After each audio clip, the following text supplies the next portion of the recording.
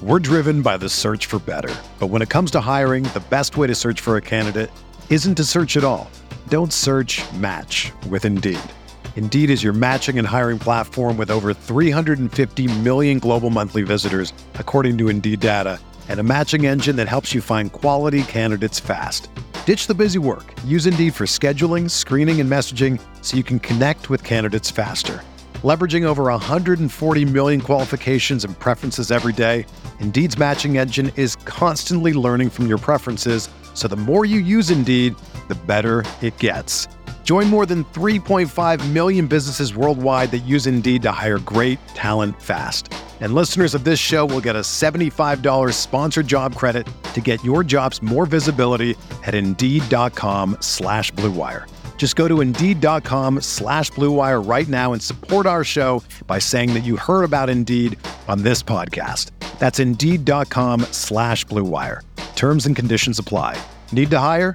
You need Indeed.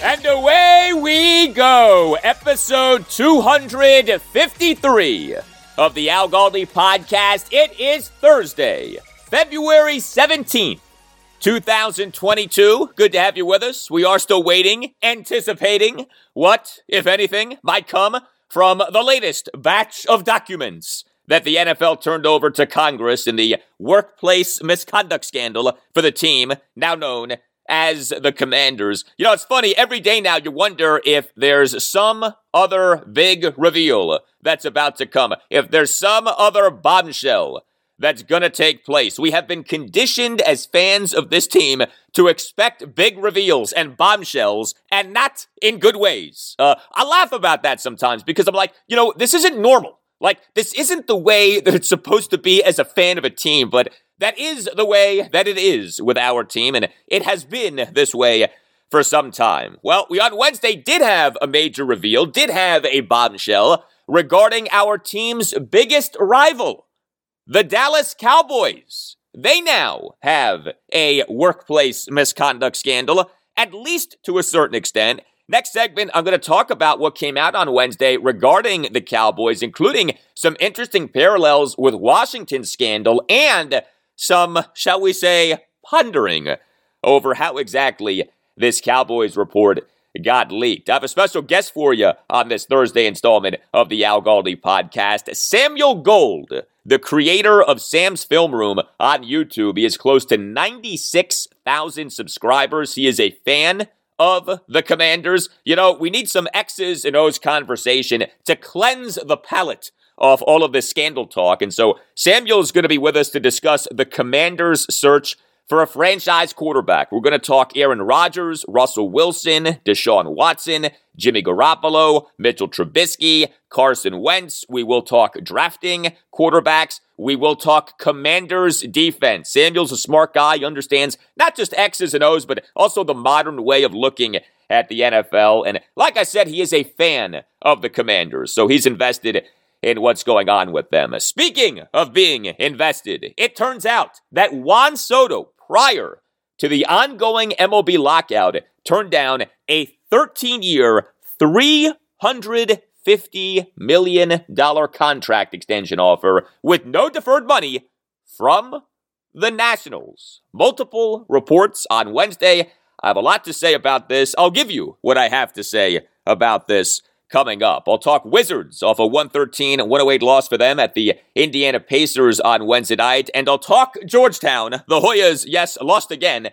They fell to 0-14 in the Big East with a 77-66 loss at Marquette on Wednesday night. Georgetown is having one of the worst seasons that any major team in the Washington, D.C. area has ever had. That is not an exaggeration. You can tweet me at Al Galdi. You can email me, the Al Galdi podcast at yahoo.com. Email from Mike P. on the Nationals' Ryan Zimmerman retiring. Writes Mike, if there is a statue to be made for any Nats player, RZ deserves it. It has my vote. Great career, such a clutch player. forever grateful. Ryan Zimmerman was a great Nat. Personally, I'm not a big fan of statues for players. I feel like statues make people into godlike figures, but that's just me. But I am all for the Nats honoring Ryan Zimmerman, retire his number, have a Ryan Zimmerman Day at Nationals Park, put him in a Nats Hall of Fame. I think all of those things would be good. By the way, if you're looking for a deep dive on the career of Ryan Zimmerman, check out the latest installment of the other podcast that I do, the Nats Chat podcast with Nationals insider Mark Zuckerman of MASNsports.com.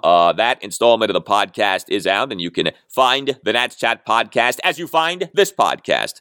Basically anywhere that you get a podcast. Apple Podcasts, Google Podcasts, Spotify, TuneIn, Stitcher, etc. Tweet from Mike on Dan Snyder and the momentum for the Commanders' next stadium being in the state of Virginia. Writes Mike, Snyder contributed to Youngkin, sold his Maryland home, and just bought the most expensive home in area in Virginia for $48 million. So yeah, I think the team stadium is going there to Virginia. Just a wild guess. So I on Wednesday's show, episode 252, mentioned that the Virginia Senate on Tuesday passed a bill to create a football stadium authority to sell bonds to pay for building a new stadium and a surrounding campus for the Commanders. There also, is this Dan Snyder house thing. Perhaps you've seen or heard about this. The Washington Business Journal has reported that Dan Snyder last November 1st bought what is the most expensive home ever sold in the DMV area. A $48 million home near George Washington's Mount Vernon in Virginia. The property is 16 and a half acres. We know that this is Dan's home because of campaign finance records of Dan having made a $25,000 donation to Virginia Governor Glenn Youngkin's inaugural committee. So yes, Virginia Senate passes a bill to create a football stadium authority. Check. Dan Snyder buys the most expensive home ever sold in the DMV area in buying a $48 million home in Virginia. Check. Dan's a big fan of Virginia's new governor, Glenn Youngkin. Check. I would say that the state of Virginia is the clubhouse leader right now to be where the Commanders' next stadium is. And remember, this isn't just about a stadium. This is about a new facility for the team. This is about where team executives, coaches, and players live and pay taxes. This is about development around the new stadium. There is a lot of money at stake here with the site of the Commanders' next stadium.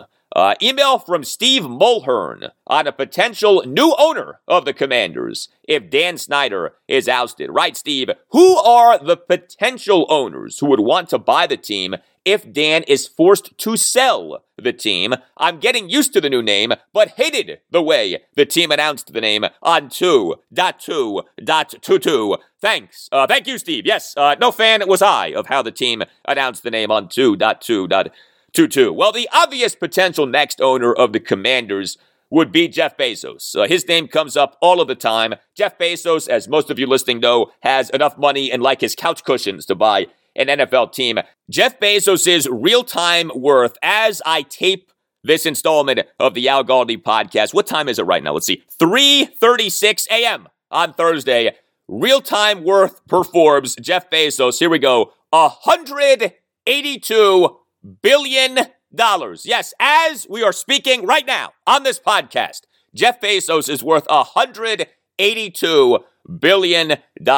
For comparison's sake, Dan Snyder, as I tape this, is worth $4 billion in terms of his real-time worth per Forbes. I love this real-time worth thing that you can look up on Forbes. Now, there's no guarantee that Jeff Bezos would be a great NFL owner. And, it would be interesting having him own the team while also owning the Washington Post. Talk about controlling the message. But to me, it's like, well, could Jeff Bezos be worse as an NFL owner than Dan Snyder has been?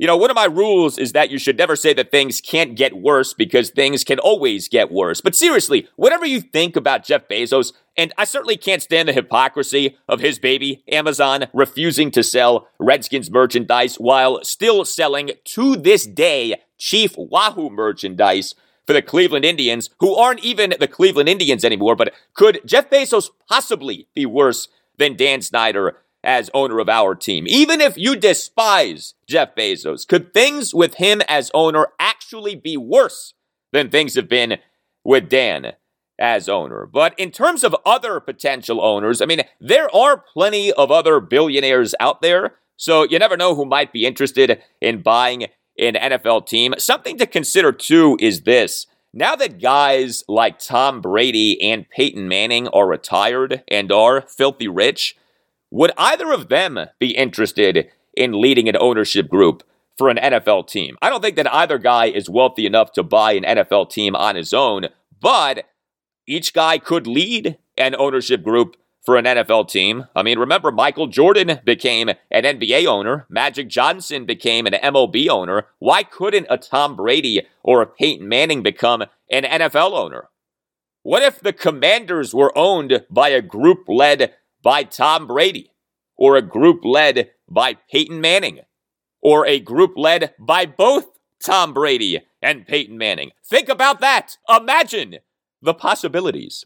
Well, speaking of imagining possibilities, ImageWorks and you can do that and deliver on those possibilities for your business. If you own, run, or work at a business and are looking to be more creative and effective with how you run your business, how you communicate and reach customers, and how you operate digitally, then put ImageWorks to work for you. ImageWorks is a full-service boutique web design, branding, and marketing company, and ImageWorks right now has a special offer for listeners of the Al Galdi podcast. ImageWorks has the talent and experience to make sure that you outshine the competition. ImageWorks is an award-winning full-service marketing agency, web design company, and branding firm all in one. ImageWorks and you will plan your success strategy, create exceptional brand and web experiences, market your business to your customers, and evolve your brand and website experience. So what's the offer? Well, ImageWorks doesn't want to sell you. ImageWorks wants to show you what it can do, and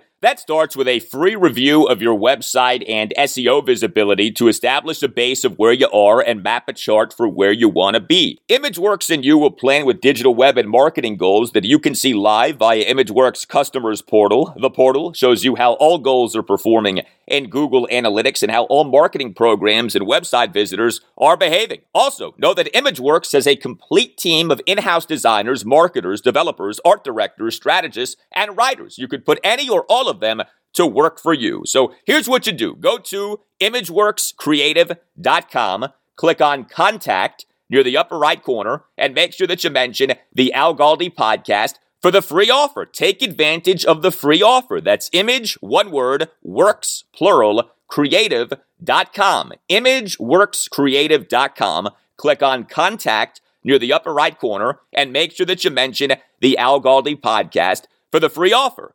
imageworkscreative.com, upper right corner, and mention the Al Galdi podcast. Also, you can call or text the owner of ImageWorks, Scott, at 703-928-7309. That's 703-928-7309. You can call him, you can text him. Scott's a big fan of all Washington, D.C. area teams. He is a regular listener of this podcast, and Scott loves brainstorming ideas and technology that can help you grow your business. He's a very creative guy. He has been doing what he is doing since 1996. ImageWorks, creative minds focused on one goal, your business success. Up next, how about them Cowboys? I'll discuss a major piece by ESPN that came out on Wednesday and how the piece may be the result of Washington's workplace misconduct scandal. I'll get to that after this.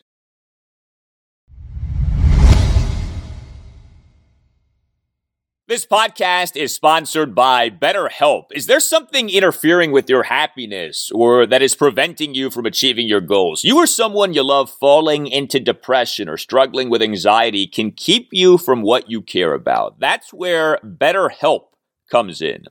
BetterHelp will assess your needs and match you with your own licensed professional therapist. You'll be matched with a therapist in under 48 hours. Now understand, BetterHelp is not a crisis line. BetterHelp is not self-help. BetterHelp is professional therapy done securely online. There's a broad range of expertise available, which may not be locally available in many areas, and BetterHelp is available for clients worldwide. BetterHelp is convenient. You can log into your account anytime and send a message to your therapist, from whom you'll get timely and thoughtful responses. Plus, you can schedule weekly video or phone sessions so you won't ever have to sit in an uncomfortable waiting room as you do with traditional therapy. BetterHelp is committed to facilitating great therapeutic matches, and so BetterHelp makes it easy and free to change therapists if needed, and BetterHelp is more affordable than traditional offline therapy, and financial aid is available. BetterHelp wants you to start living a happier life today. You deserve that. And so here's a special offer. Go to betterhelp.com/Galdi. That's betterhelp.com/Galdi, Galdi, and join the over 2 million people who have taken charge of their mental health with the help of an experienced professional. You'll get 10% off your first month at BetterHelp just by going to betterhelp.com/Galdi. That's betterhelp.com/Galdi and get 10% off your first month. So many people have been helped by the great therapists at BetterHelp. How about this from a client on a therapist named Mary Allen? Quote, "Since I've worked with Mary, I've seen so many positive changes in daily life. I always look forward to our conversations because I feel so supported, and Mary always has great ideas and solutions for me." End quote. In fact, so many people have been using BetterHelp that BetterHelp is actually recruiting additional therapists in all 50 states. Look, we all know people who have struggled with mental health. Perhaps you yourself have struggled with mental health. There's no shame. Those days are done. So many athletes have dealt with mental health difficulties. Take control of your mental health. You deserve to be happy. Go to betterhelp.com/Galdi. That's betterhelp.com/Galdi. Well, you are perhaps familiar with the phrase misery loves company. Well, if the Washington workplace misconduct scandal is misery, then it now has a company. It's funny how the team, now known as the Commanders, in the team that is and always has been the Dallas Cowboys, have been linked for years. Redskins-Cowboys, of course, one of the great rivalries in NFL history. Salary cap gate in 2012 featured two teams, the Skins and Cowboys, being penalized. And now, as we have the Washington workplace misconduct scandal, we have a Cowboys workplace misconduct scandal. Although this Cowboys scandal, at least for now, isn't close to being on the same level as Washington's scandal is. So ESPN senior writer Don Van Natta Jr., in a piece that came out on Wednesday, reported that the Cowboys had paid a confidential settlement of $2.4 million after four members of their cheerleading team had accused Richard Dalrymple, the Cowboys' longtime senior vice president for public relations and communications, of voyeurism. Yes, voyeurism. AKA, this guy, Richard Dalrymple, allegedly is a peeping Tom. This guy, Richard Dalrymple, allegedly is a perv. As Jimmy Johnson said many years ago, how about them Cowboys?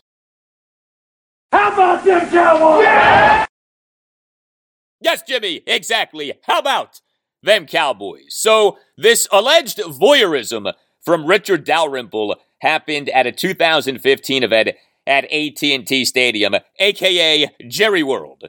Each of the four members of the Cowboys cheerleading team involved in the alleged incident received $399,523.27 after the incident. Yes, you have to have the 27 cents included in that figure. According to the piece, quote, one of the cheerleaders alleged that she clearly saw Richard Dalrymple standing behind a partial wall in their locker room with his iPhone extended toward them while they were changing their clothes, according to several people with knowledge of the events and letters later sent by attorneys for the cheerleaders to the team. Dalrymple gained entry to the back door of the cheerleaders' locked dressing room by using a security key card, end quote. But also, according to this piece, is something else that Richard Dalrymple allegedly did. Take upskirt photos. Yes, you heard that right. Take upskirt photos. And it's not just that Dalrymple allegedly took upskirt photos. It's of whom Dalrymple allegedly took upskirt photos. Jerry Jones' daughter. Once again, as Jimmy Johnson once said, how about them Cowboys? How about them Cowboys? Yeah! Yes, Jimmy. How about them Cowboys? Richard Dalrymple, according to this piece, allegedly took upskirt photos of Charlotte Jones Anderson, a team senior vice president, and the daughter of Cowboys owner, president, and general manager Jerry Jones. This in the Cowboys war room during the 2015 NFL draft. And how about this? The allegation, remarkably, came from a fan. Yes, a fan who signed an affidavit that he was watching a live stream of the War Room on the team's website when he said he saw the alleged incident. So here you have the Cowboys live streaming their War Room for the 2015 NFL Draft, and a fan sees Richard Dalrymple allegedly taking upskirt photos of Jerry Jones' daughter, Charlotte Jones Anderson. You couldn't make this up if you wanted to make this up.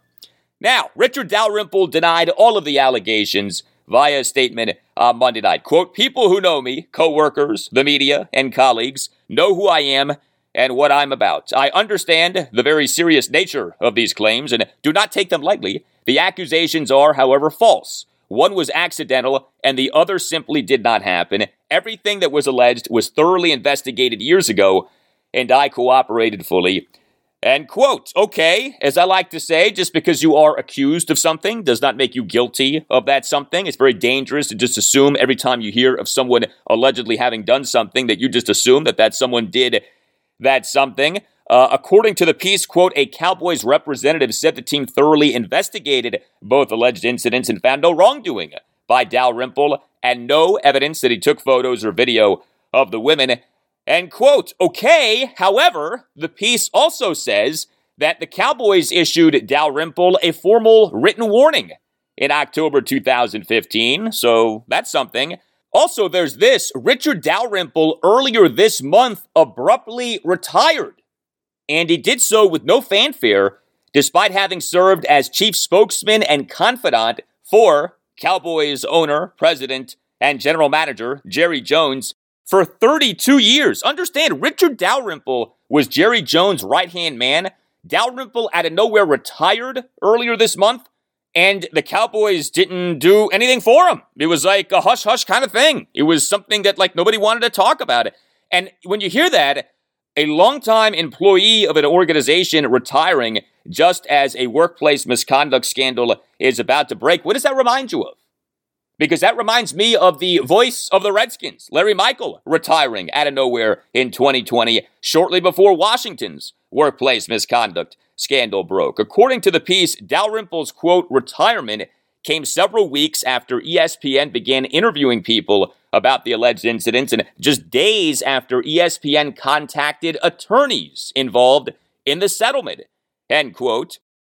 There's also this, and tell me if this sounds familiar. The piece added that a signed copy of a May 2016 settlement agreement obtained by ESPN included a non-disclosure agreement in which the four women, three of their spouses, and Cowboys officials agreed to never speak publicly about their allegations. So, non-disclosure agreements, NDAs, those have come up a lot in Washington's workplace misconduct scandal, and an NDA is a thing in this Cowboys scandal. Look, we in no way can say that this Cowboys scandal is as big of a deal as Washington's scandal, all right? I mean, if any fan base knows workplace misconduct scandal, it is the fan base of the team now known as the Commanders. So you can't say that this Cowboys scandal is just as big as the Washington scandal. Not yet, anyway. But this piece by Don Van Natta Jr., who, by the way, has a really good reputation, is pretty serious.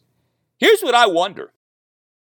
Could it be that the Washington workplace misconduct scandal leads to workplace misconduct scandals for other teams. Like, I've never thought, and I'm sure that you've never thought, that the Redskins were the only sports team at which this workplace misconduct scandal stuff took place. Now, things may well have been especially bad with the Skins, but there's no way they were the only team with this problem. And so could it be that the victims in Washington's workplace misconduct scandal coming forward, and now Congress being involved in Washington's workplace misconduct scandal, compel others to come forward and also compel media outlets to do more digging? Because that's a big part of this too, the media.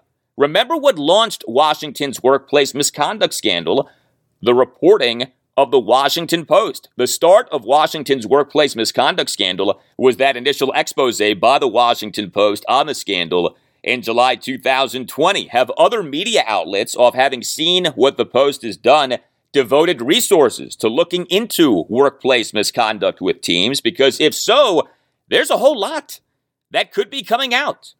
If you remember the Me Too movement, what really made the Me Too movement a thing was the Harvey Weinstein scandal. And that scandal led to many other scandals. There's also this to think about. Is it possible that Dan Snyder leaked this Cowboys workplace misconduct scandal?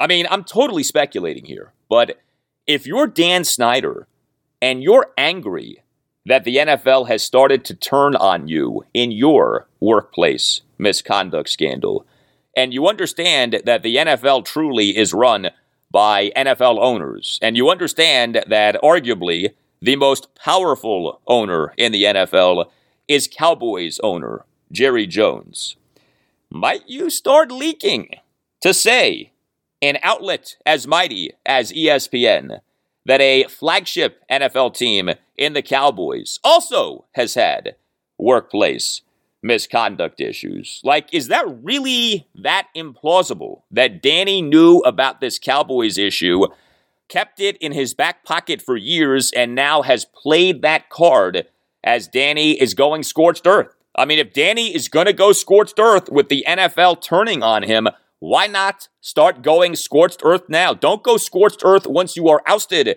as owner of the Commanders. Go scorched earth prior to you being ousted as owner of the Commanders, so that you are not ousted as owner of the Commanders. Something to think about. There are multiple ways in which Washington's workplace misconduct scandal could lead to other teams' workplace misconduct scandals. Who knows if that's the case with this Cowboys situation, but this is a situation. Major report from ESPN on Wednesday. Up next, a special guest, Samuel Gold, the creator of Sam's Film Room on YouTube. He has close to 96,000 subscribers. He is a fan of the Commanders, and he's going to give us X's and O's perspectives on a number of the potential quarterback targets for our franchise quarterback-needy Commanders this offseason, including Aaron Rodgers, Russell Wilson, Deshaun Watson, Jimmy Garoppolo, Mitchell Trubisky, and Carson Wentz. We'll also talk drafting quarterbacks, and we'll discuss the Commanders' defense. High-level Commanders conversation is straight ahead.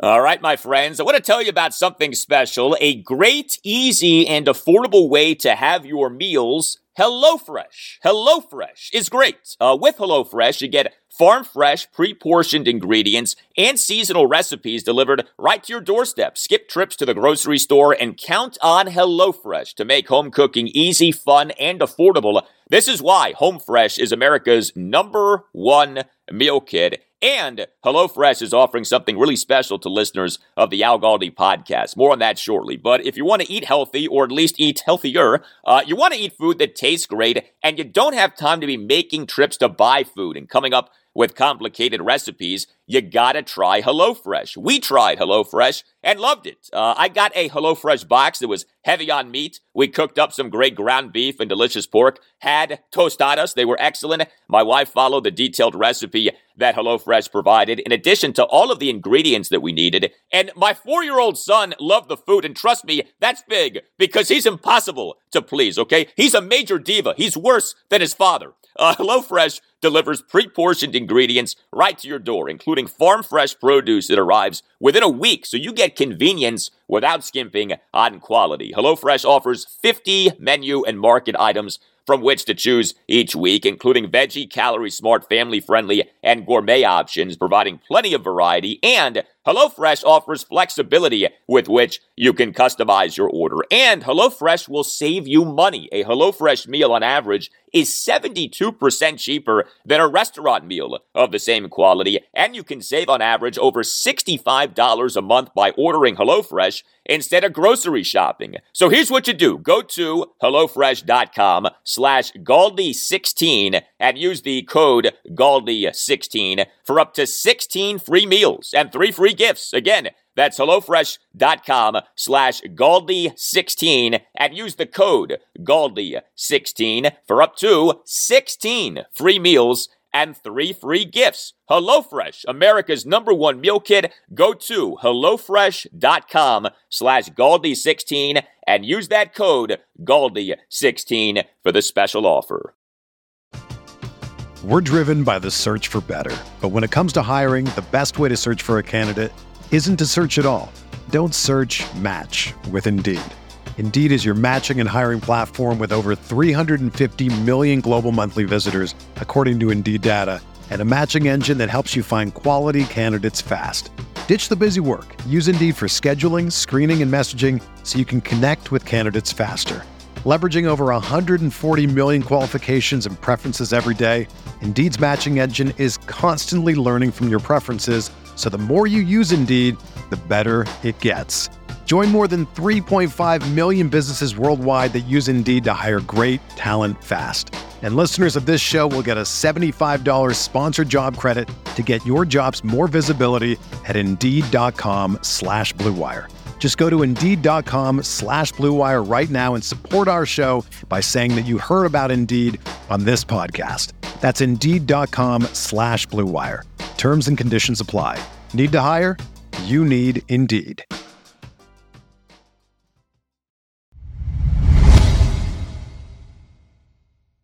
All right, let's talk Commanders from a football standpoint, and I'm very pleased to welcome back to the Al Galdi podcast a special guest. He is Samuel Gold, the creator of Sam's Film Room on YouTube. He has close to 96,000 subscribers. He is a fan of the Commanders. He has served as a film analyst for the Athletic Seattle, so he's a particularly good person with whom to talk about Seahawks quarterback Russell Wilson. You can follow Samuel on Twitter at Samuel R. Gold. Samuel, it's nice to talk to you again. How are you?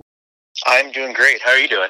Doing well, man. Appreciate you coming back on. So Sam's Film Room on YouTube deals with the entire NFL, but I know that you're a fan of the Commanders, and so I wanted to get your thoughts on the team as the NFL offseason now is truly underway. So we all, as fans of the Commanders, are consumed with the quarterback thing. Ron Rivera's made it no secret that the team is all in on trying to get a franchise quarterback this offseason. As you think about the quarterback landscape in terms of realistic potential trades, free agency, and the 2022 NFL Draft, what to you would be the best approach for our Commanders at quarterback this offseason?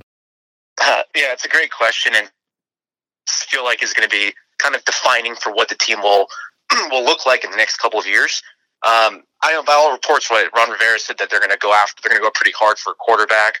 And frankly, I'm on the same page in terms of that's what I would want them to do too. For example, if my number one quarterback would be honestly Aaron Rodgers. If Aaron Rodgers is actually available, even for multiple first round picks, even if you have to send over Deron Payne or Montez Sweat or anybody else, maybe outside of Chase Young, I'm all for it. I would be 100% down just because he's the type of quarterback that could actually lift your franchise and deliver so many wins above replacement. And basically, he elevates everyone else, right?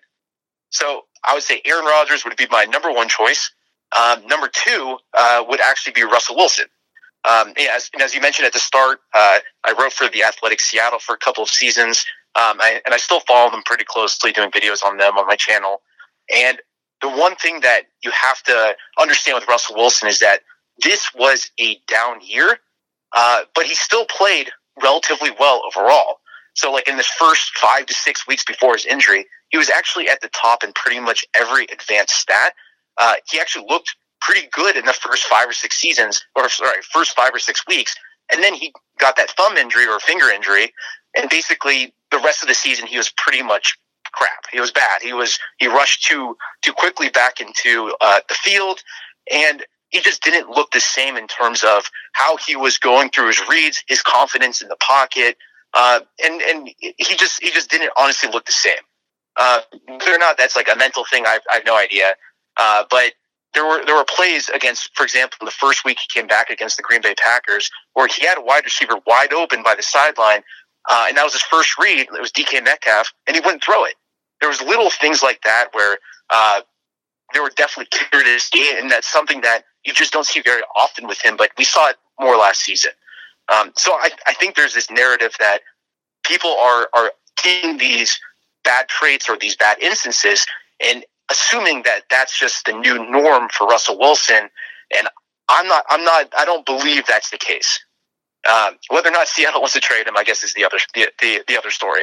Yeah, no doubt. The Green Bay Packers do not appear likely to be trading Aaron Rodgers. It seems more possible that the Seattle Seahawks would trade Russell Wilson, but that would have to come from him, as he has a no-trade clause. He does seem to be flirting with other teams, but that may be as far as things go there. Neither guy appears likely to be traded. What about the Houston Texans' Deshaun Watson? If his legal situation was somehow resolved, would there be any football reasons for the Commanders to not give up whatever it would take to trade for Watson? Yeah, purely from a football standpoint, I love how he plays the game. He's an accurate quarterback. He extends plays well. He can see the full field. He has all the qualities you look for in a franchise quarterback. And one of the videos I did, pretty much right before all the incidents came out, was that he was a top 5 quarterback in the NFL, and I truly do believe that. If that was all cleared, if there's some way that the public didn't hate him, and all these factors lined up, and then I would have no problem trading the farm for him just because he's that talented. But again, all those other factors are obviously way more important than football at this point. Yeah, those things are things for sure. So, okay, Aaron Rodgers, Russell Wilson, and Deshaun Watson, those guys are the 3 dream scenarios for the Commanders' offseason pursuit of a franchise quarterback, but all 3 guys would appear to be unlikely for various reasons. In terms of quarterbacks already in the NFL, that leaves us with a bunch of second and third-tier quarterback options. I want to get your opinions on some of these guys. San Francisco 49ers quarterback Jimmy Garoppolo, who we do know the 49ers will be trading. What's your take on him? I'm gonna boldly claim I don't want him, unless he's dirt cheap in terms of trading. In terms of they'll take like a 5th rounder or a 4th rounder, which I don't see that being the case. I really do not want Jimmy Garoppolo, and it's not that I dislike him or that. Or that I don't think he's had his moments or had his games. It's just that I think we've seen his upside, right? I think we've already gone to this point where we had that experiment of where we traded for this average vet in the name of Alex Smith, and from there we didn't really obviously the injury to Alex Smith was bad and all that, and we were looking decent when he was there. But I feel like there's no upside when it comes to Jimmy Garoppolo, and it's the same way I feel about when we traded for Alex Smith. What is the next move from that? If you trade for Jimmy Garoppolo, it means that you're probably drafting a quarterback within the next season or 2 to develop, and then that means you're still 3-4 years away from actually having upside to win. I feel like unless you have a stacked team like the Rams, and then you grab your quarterback, which Washington's nowhere near that level, I don't like that strategy at all. So I'm either in the opinion you either swing for the fences for one of those big names that we talked about, or you just dip back into the draft. And at this point, I haven't really looked at any of the NFL draft prospects yet, but I do not like the idea of a mid-tier level quarterback. It seems pointless to me from a team building standpoint. Yeah, I'm with you on that. What about Buffalo Bills quarterback Mitchell Trubisky? He's set to be an unrestricted free agent this offseason. He's an interesting guy in that Washington has been linked to Trubisky multiple times. Washington was connected to Trubisky last offseason and then again prior to the trade deadline this past season. Is there legit reason for the Commanders to be interested in signing Trubisky? As a backup, that's the only way I want him on the team. I would rather have Jimmy Garoppolo than Mitch Trubisky, and I already said how much I do not want Jimmy Garoppolo. I think, Mitch Trubisky. I think he's proven he's bad. I mean, it's to me, it's like we have Taylor Heineke at that point. It's what's the difference between Mitch Trubisky and Taylor Heineke? Like to me, it's you have a high quality backup, and that's all. That's all there is. And for me, quarterback is all about upside. And at that point, I just cannot see the point of going after him and conceivably saying he's going to compete or he's going to start.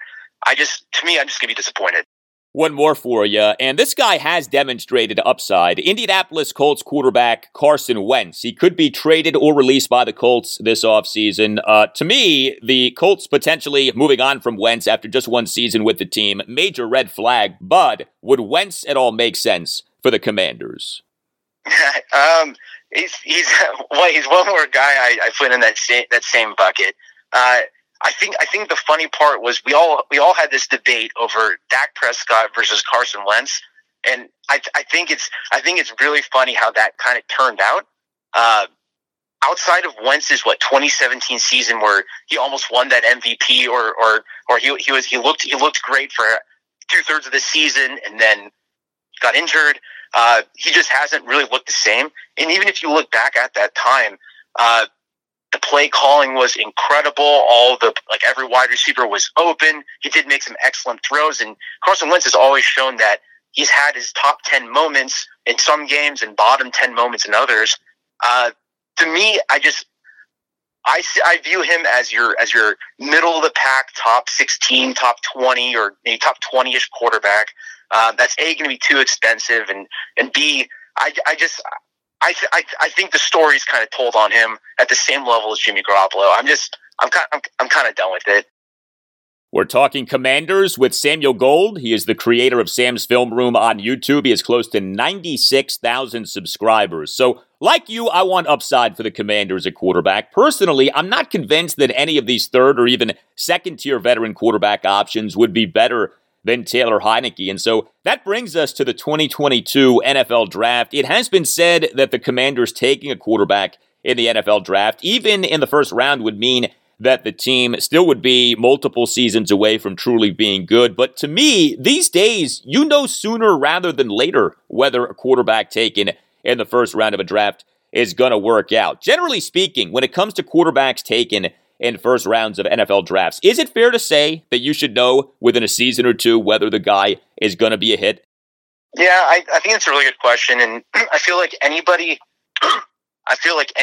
who kind of answers that question, they always point to an exception or one of those extreme outlier cases. And the prime example is always Josh Allen. He looked awful his first year. He looked awful again his second year. And his third year, he looked amazing. And he's looked amazing for last year and this year. And I think he's in his fourth year right now. I think he is the extreme outlier of that case where if you don't look good by the end of your second year, there isn't a ton of hope in terms of your ability to turn into a top 5 to top 7 quarterback. And in my opinion, that's what you need to get to the Super Bowl unless you have some all-star team building ability, or you just, you go for broke and you win it all in 1 year by trading for everybody. So I do agree with that you have to see some extreme upside by basically the end of the second season. That means that going from year 1 to year 2, you see some development. You see basically them starting to put it all together. And at that point, if you haven't seen enough by even halfway through the third season, which is basically into the third to the fourth season, that's when you have to decide on the fifth year option. I think that's kind of the point where you can kind of make your choice. But I do agree that it probably takes about 2 to 3 seasons to figure it out. But unless you see something by the end of year 2, I just do not see. There aren't a ton of cases of them completely turning around and turning into that elite franchise quarterback that we're all looking for. When it comes to evaluating quarterbacks in NFL drafts, how important is mobility?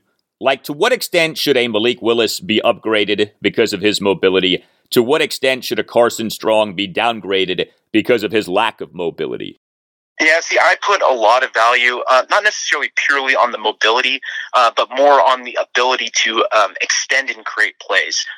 For example, Mac Jones is the pure example of the exception to this rule, in that he was amazing in the pocket for Alabama, and they had an amazing pocket at Alabama. And Mac Jones has kind of shown us that even though he's not going to be running for 500 or 1,000 yards or whatever metric we're kind of using nowadays, that he can kind of break that mold. I just don't really see a ton of quarterbacks that have that. I think that trait is more rare than it is kind of commonplace, especially kind of modern era of college football in the NFL. So, in my opinion, I think a lot of it comes down to the ability to improvise and the ability to extend to create bigger plays. So, for example, Malik Willis, the way I see it is that it's upside. That he is the definition of upside, even though he has a lot of things to work on. I think it was the game against Ole Miss.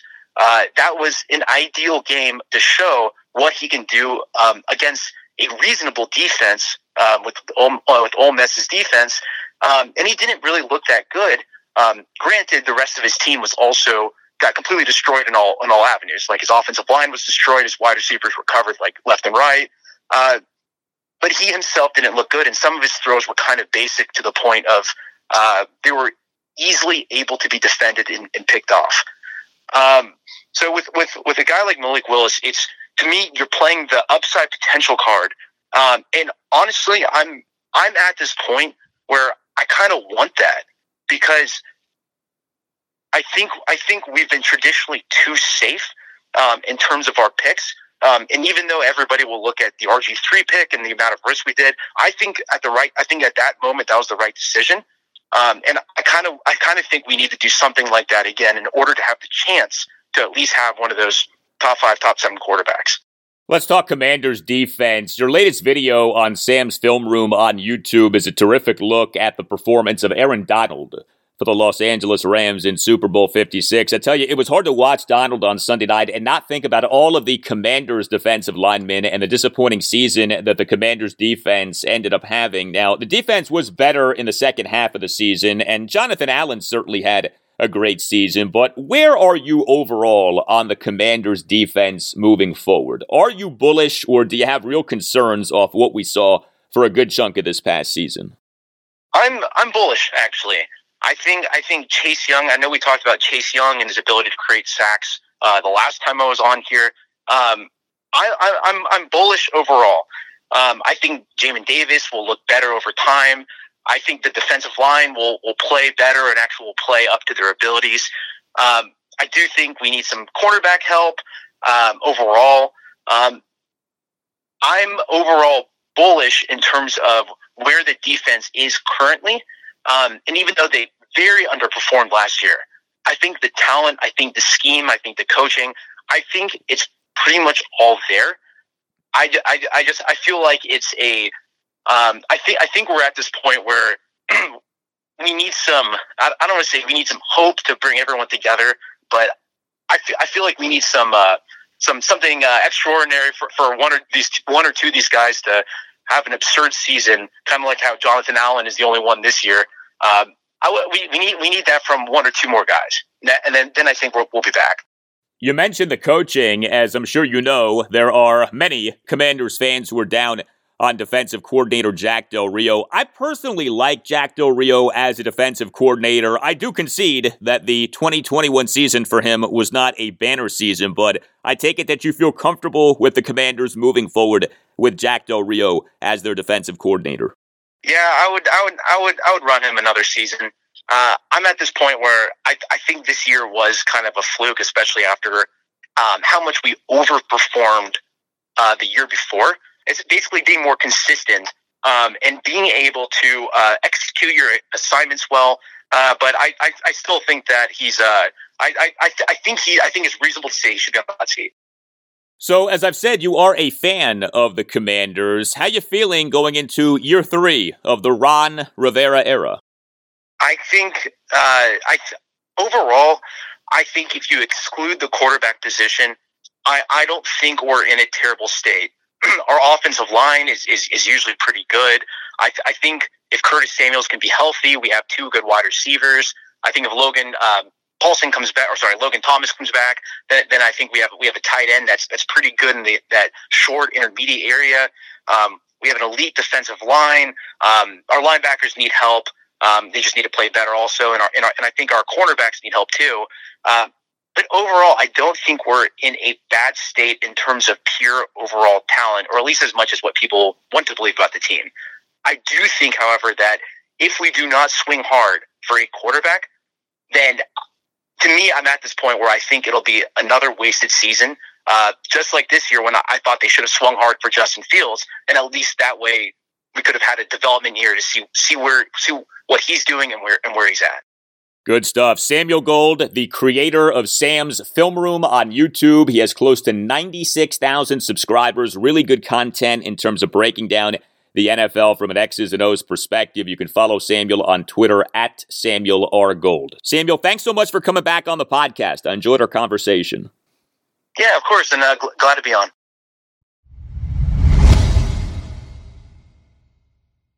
So we on Tuesday had Mr. National Ryan Zimmerman announcing his retirement. We on Wednesday had news regarding the Nats' best player, Juan Soto. Multiple reports that Soto, prior to the MLB lockout, which started on December 2nd, turned down a 13-year, $350 million contract extension offer with no deferred money from the Nats. This is a significant development, though not necessarily a surprising development in the Juan Soto contract situation for the Nats. And in case you have any doubts about the reporting on this, the report that broke the news, a report from ESPN MLB insider Enrique Rojas in Spanish, featured confirmation from Soto of him having turned down the extension offer from the Nats. There's a lot to talk about with this rejected offer. So first of all, I am glad that the Nats at least extended a contract extension offer to Juan Soto this offseason. Soto isn't due to be a free agent until after the 2024 season, so he's under team control for 3 more seasons, the 2022, 2023, and 2024 seasons. It's not like he's about to be a free agent after this next MLB season, whenever it actually begins. But as you likely know, you can't wait until a superstar player is in his contract year to offer that player a contract extension. You have to be aggressive. You have to offer a superstar player who you want to keep a lot of money, more money than you're perhaps comfortable offering, and you have to offer the money years before the guy hits free agency. Otherwise, you risk the guy going to the open market, and the open market is almost always more lucrative than signing a contract extension with your team because the open market is, well, open. Teams can bid against each other. If you're just negotiating a contract extension with your team, then that team is only bidding against itself. The Juan Soto contract situation is a particularly difficult contract situation. A, he's a spectacular player. B, he's extremely young. The 2022 season will be just Soto's age 23 season. And C, his agent is Scott Boras, who is maybe the greatest player agent in sports history. So it's good that the Nats at least extended an offer to Soto this offseason. It's also good that there was no deferred money in this offer. I have said if the Nats are going to try to lock up Juan Soto via a contract extension, the Nats have got to come correct, and they cannot play their reindeer games, i.e., they cannot do the deferred money thing that we all know the Nats love to do. The Lerners are notorious for including deferred money in contracts. Anyone who's a Nats fan knows this. Now, some players are okay with deferred money. For instance, Max Scherzer was okay with deferred money. The free agent contract that Max signed with the Nats, the 70-year, $210 million contract that he signed with the Nats in January 2015, that contract featured a good bit of deferred money. But other guys do not like deferred money. Anthony Rendon would be an example of a player who didn't love the Lerners loving deferred money. Rendon signed a free agent contract with the Los Angeles Angels in December 2019, a 70-year, $245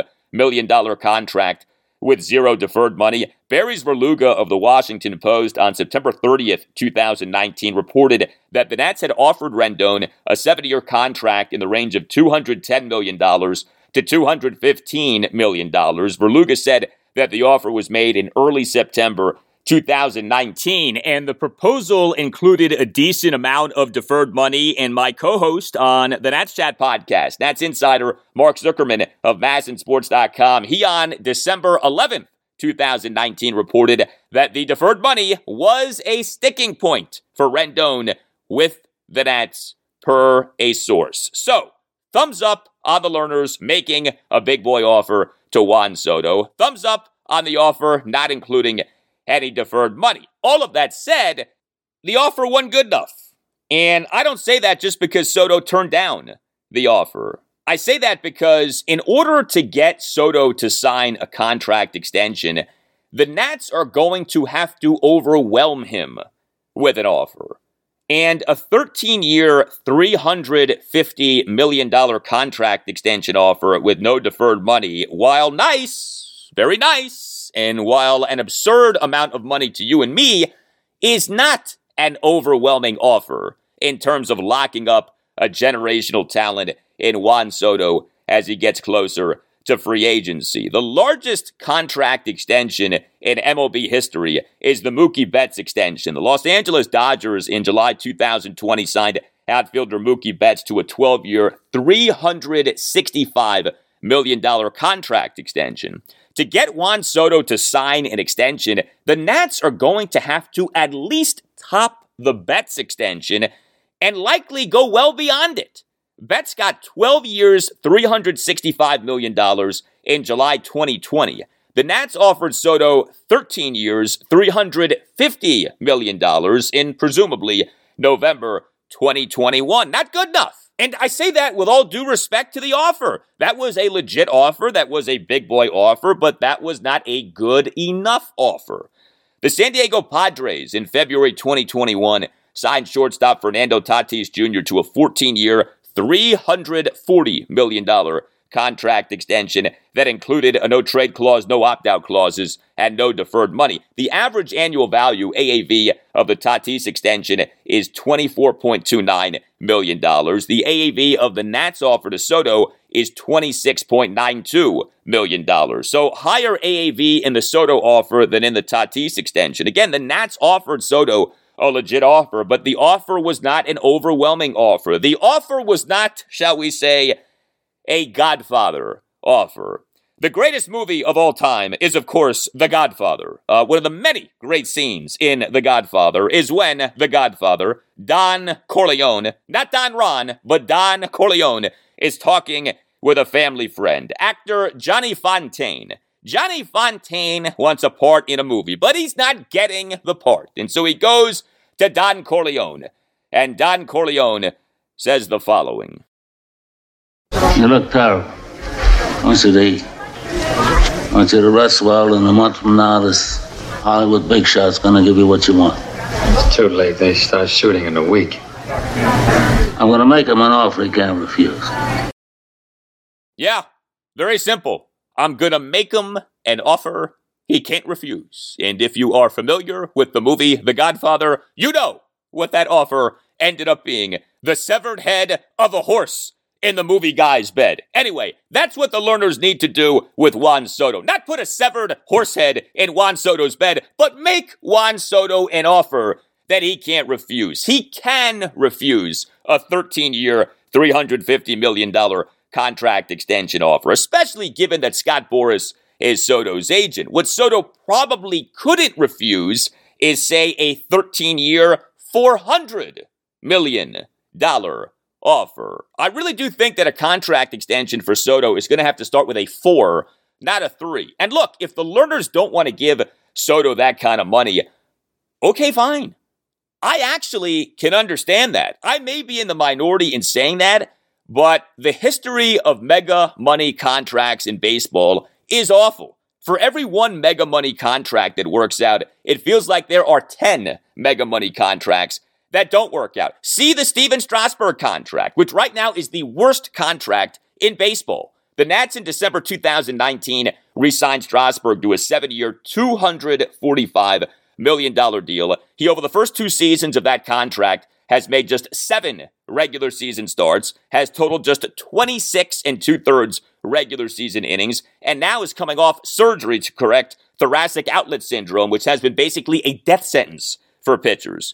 So I get the Lerners potentially not wanting to pay Juan Soto $400 million. However, if the Lerners don't truly want to pay what it's going to take to extend Soto, then the Lerners need to understand 2 things. Number one, Soto is likely as good as gone because him hitting the open market would likely mean him signing with another team. And number 2, given that Soto likely is as good as gone, the Lerners would need to be okay with Mike Rizzo trading Juan Soto sometime over the next 2 years.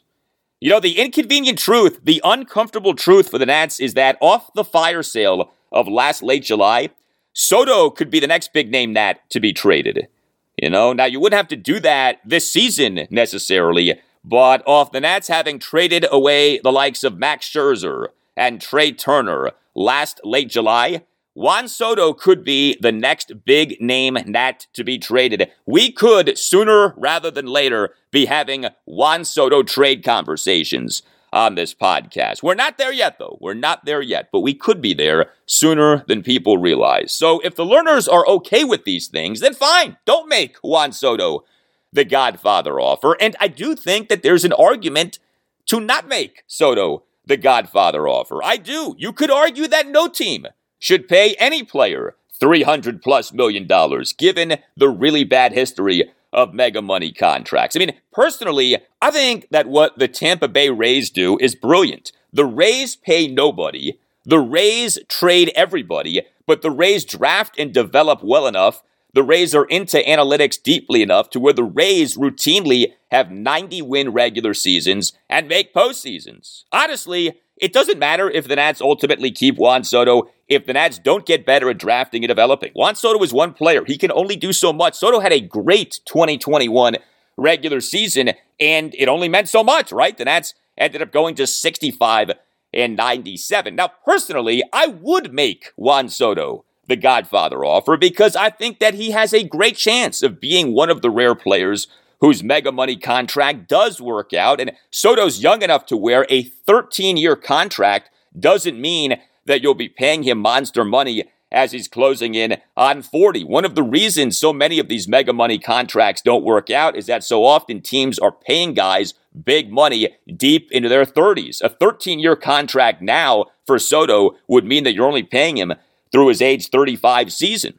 I also want to say this. I think that it's notable that this Nats contract extension offer for Juan Soto got leaked.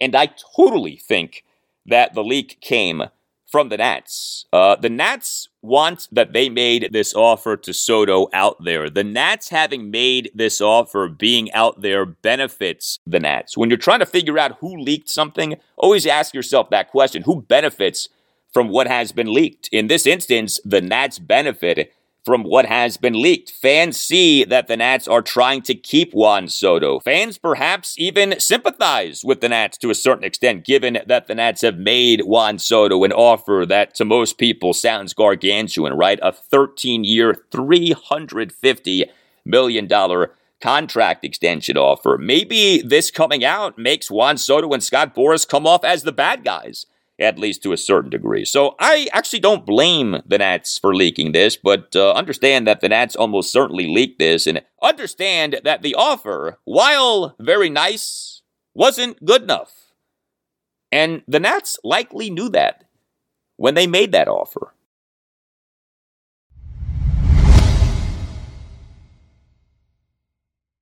Well, the NBA All-Star break is coming up. NBA All-Star weekend is this weekend in Cleveland. The Wizards are playing back-to-back games on Wednesday night and Thursday night to conclude the team's pre-All-Star break portion of the season. What has been a bad pre-All-Star break portion of the season, despite a terrific start, and the losing for our Wizards continued on Wednesday night. Now, if you're like me and you're a Wizards fan who doesn't want the team to make the playoffs this season at this point, because making the playoffs would only hurt the Wizards in the 2022 NBA draft, and the Wizards would almost certainly do nothing of true consequence in the playoffs, then you don't mind what happened on Wednesday night. But if you're actually rooting for the Wizards to win games, then Wednesday night bothers you.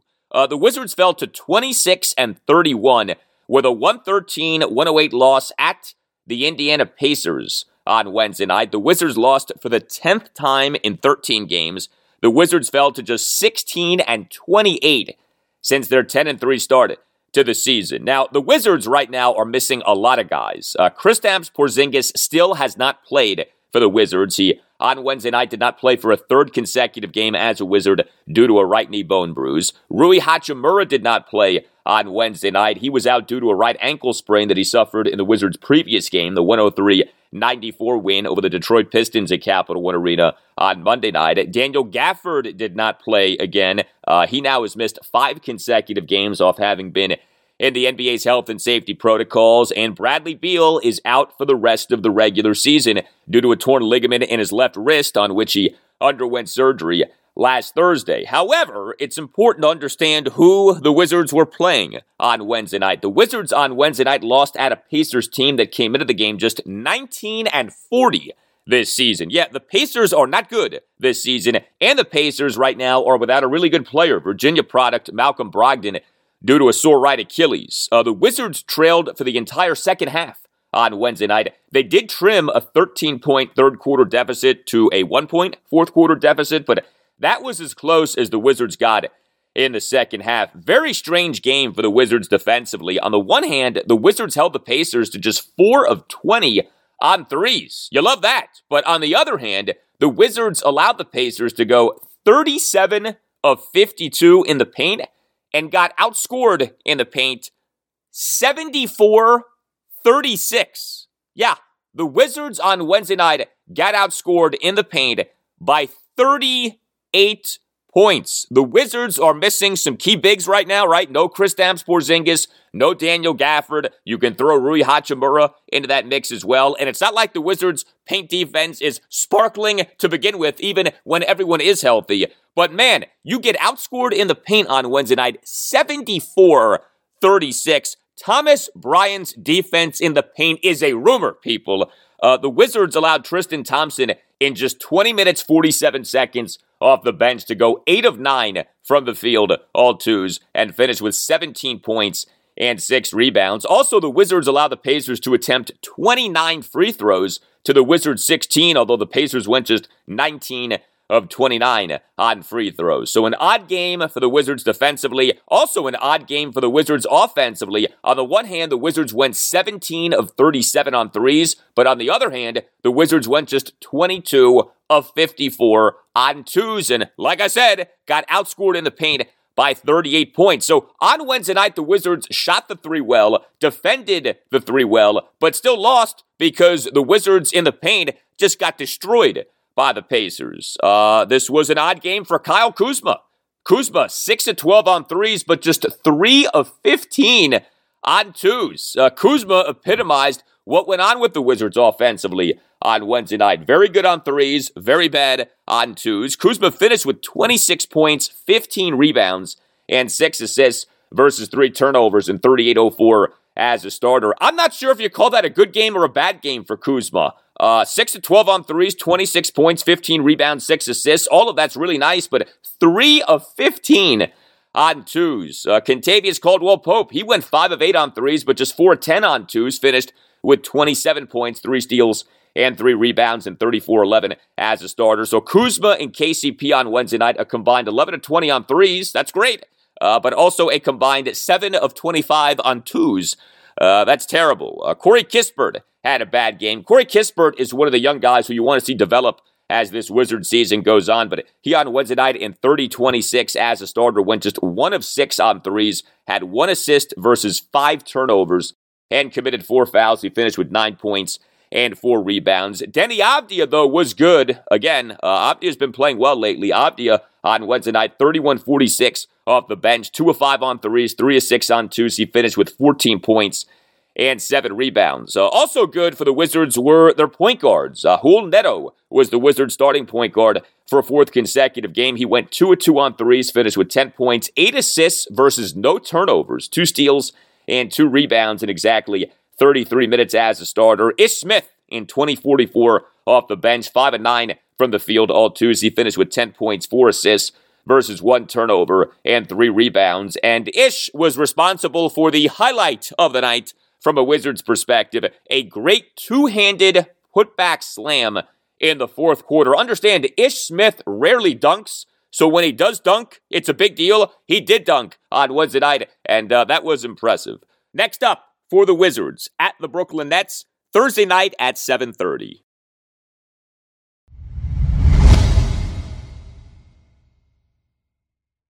Well, at this point with Georgetown, for me anyway, there's a morbid fascination with just how bad things can get. I went to Maryland, so I am, first and foremost, a fan of the Terrapins, but I've never been some hater of Georgetown. My dad went to Georgetown Medical School. I grew up rooting for both Maryland and Georgetown, and I still root for Maryland and Georgetown, so long as Georgetown's interests do not conflict with Maryland's interests.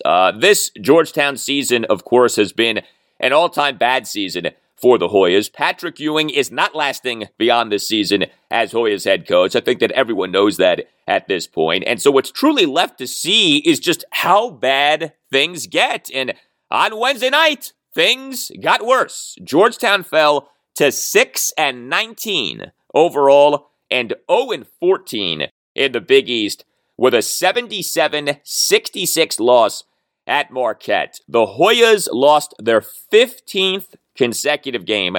The Hoyas, in falling to 0-14 in the Big East, gained sole possession of the 5th worst start in Big East play in a season in conference history. The Hoyas' defense, which is abysmal, was atrocious in the first half on Wednesday night. The Hoyas lost the first half 48-31.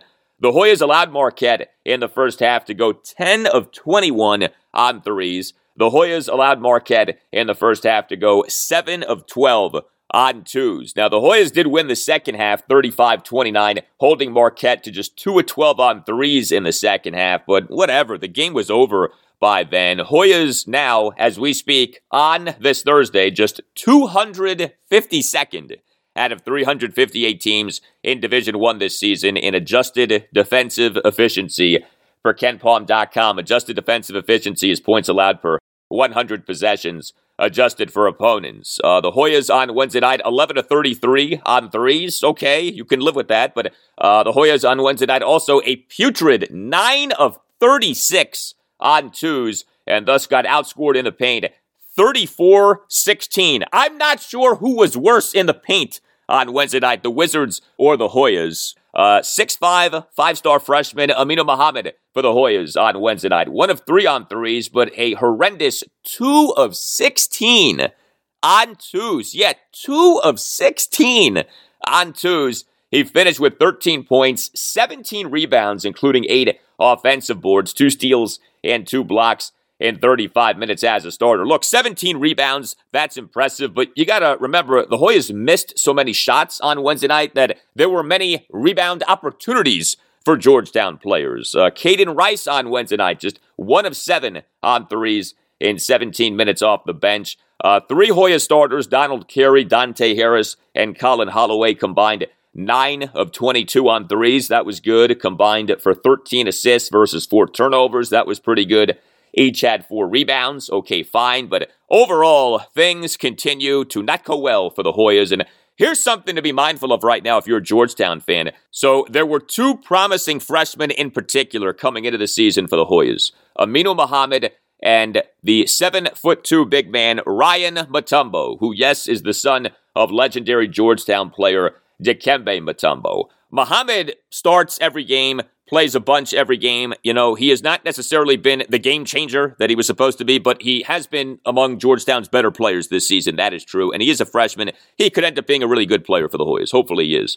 Ryan Mutombo now isn't playing for the Hoyas. In this, a lost season, Ryan Mutombo isn't playing. He, on Wednesday night, was a DNP CD for a second consecutive game. Here you have as your head coach one of the great big men in college basketball history, right? Patrick Ewing. Here you have Ryan Mutombo, the son of one of the other great big men in Georgetown history, Dikembe Mutombo, as a freshman on a team that's going nowhere this season, right? 0-14 in the Big East, and yet, for whatever reason, Ryan Mutombo, a DNP CD for a second consecutive game. Next up for Georgetown, at number 10, Villanova, Saturday evening at 5.